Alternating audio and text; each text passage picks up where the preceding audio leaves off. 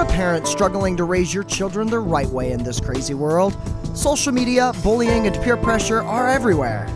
Teaching Children Excellence is your weekly sidekick in your battle against average.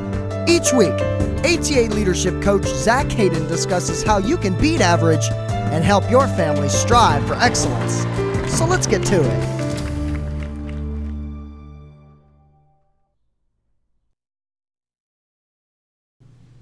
Welcome to Teaching Children Excellence, episode number 31. I hope you've had a fantastic week or weekend, if you're listening to this the day it comes out on Monday.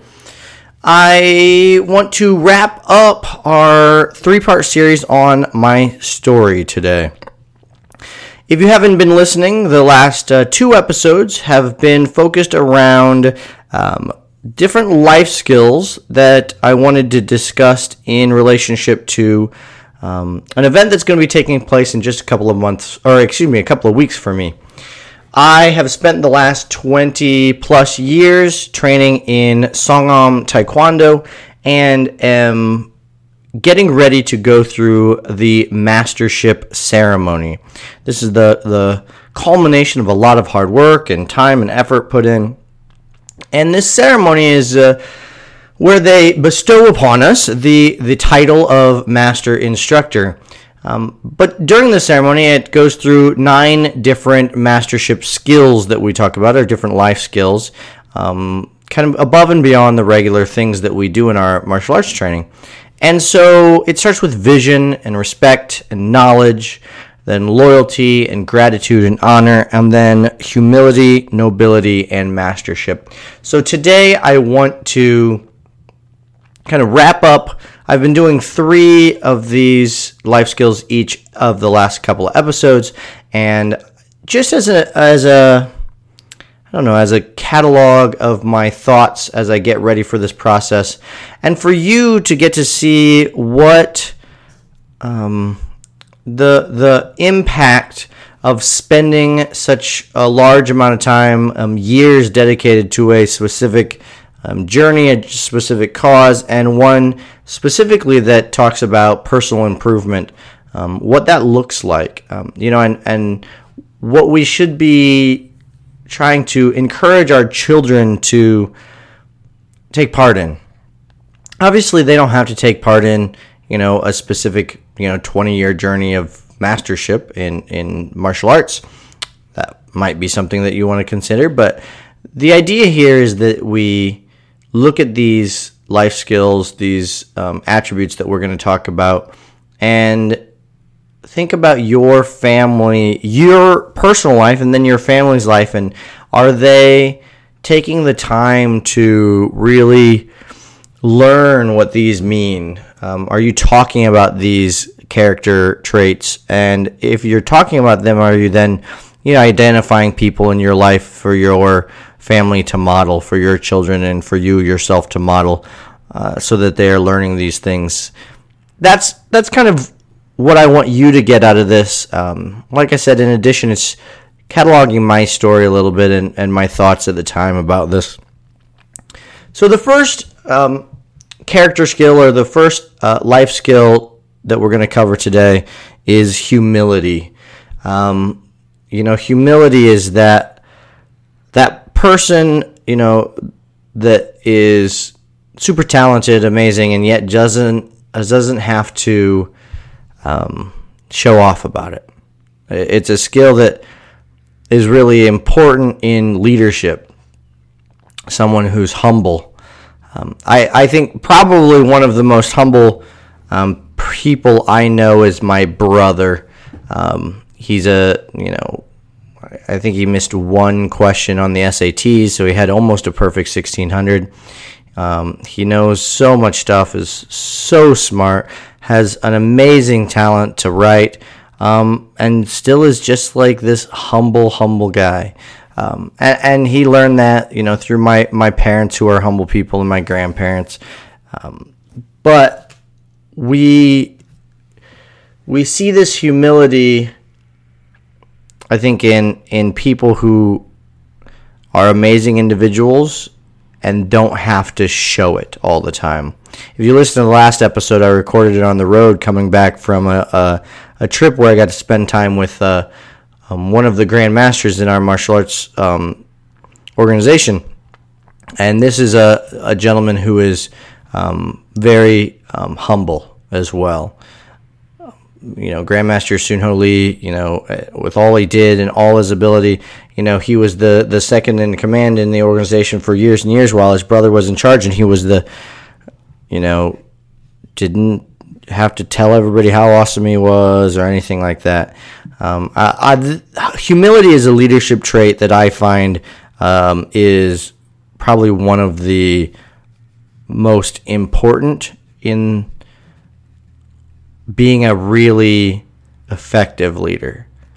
I'm very drawn to leaders who are humble, who are not going to show, all their bravado and cockiness and stuff. That is a huge turnoff to me. Humility is one of those things that I think sometimes I struggle with myself. I don't know. There are a lot of people who would say that I might not, they wouldn't necessarily see that from me, that I struggle with humility. But in some ways in my life, it's something I do really struggle with, and I need to continue to work on. I remember being told that our organization, we started with everybody wearing just white uniforms. And the reason why we had white uniforms was because our kicking, our technical skills should show how good we are, not all this stuff on our uniforms. And I think there's a good lesson in there for us to remember about being a humble individual. So I think that's something we need to instill in our children. The next to last life skill is nobility. I don't know, I struggle with this one a little bit.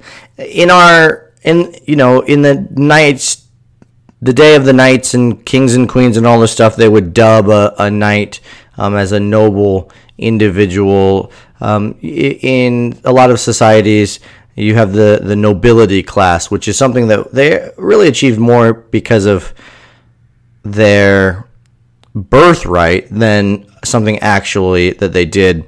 I think it's a good thing to look towards, more like the idea of the Knights of the Round Table, these individuals that were elevated to this knighthood, not because of birthright or anything like that, but because of that their character was above reproach. That's kind of what I think about when you think of someone who is noble, of nobility.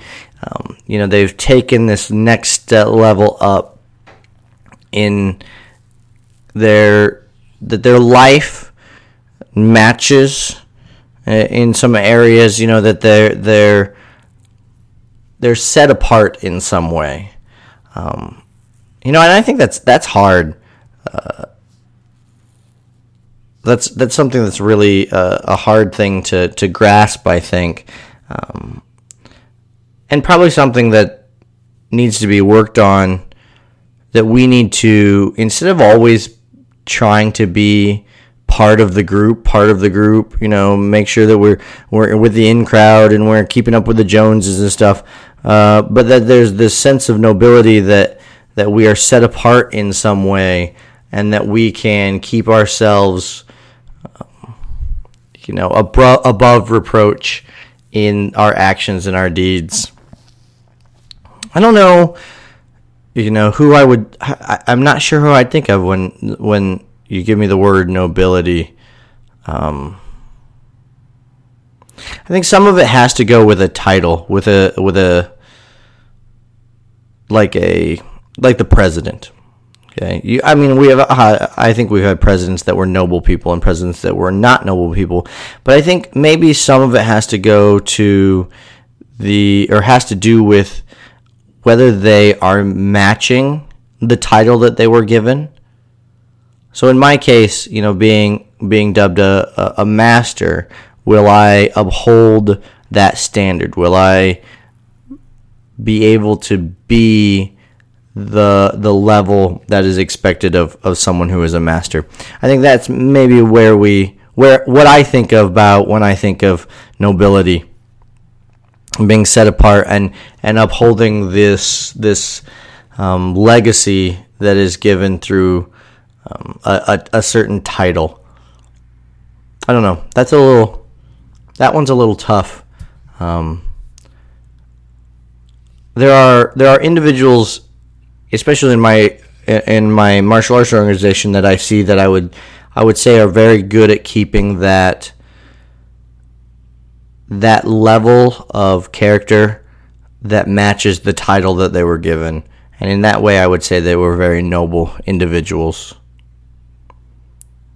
Nobility also makes me think a little bit about selflessness. The noble thing to do is often the thing that you would do for someone else that's above yourself.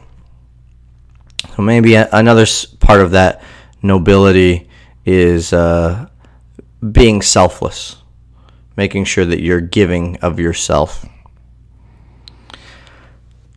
The final step in the mastership process and the final life skill is this idea of mastership. I don't think I'll ever be complete in the journey of mastership, whether that be mastership of myself, specific martial arts techniques, or whatever relationships, whatever it might be. But the idea of mastership to me is very much you've picked something that you're going to get really good at and you're going to be continuing to improve at and striving for and mastering. That's something that I think is hugely missing in our culture today. There are few people who want to master something, want to get so good at it, and want to spend the time getting good at it. There's a lot to be said for becoming a master at something. And I think, there are tons of individuals who have, but it's not something we seem to be teaching students these days, kids these days, that there is something worthwhile in mastering a skill. I say, I often say, you're a jack of all trades, but a master of none. You're a little good at a lot of things, but not really good at any one thing. And there are some great skills that are learned in this idea of mastery. I look at someone like Chief Master Minton in Terre Haute, Indiana, who is a master for sure at these joint lock skills and these Hapkido techniques. He's amazing. It's just baffling to see how good he is at it.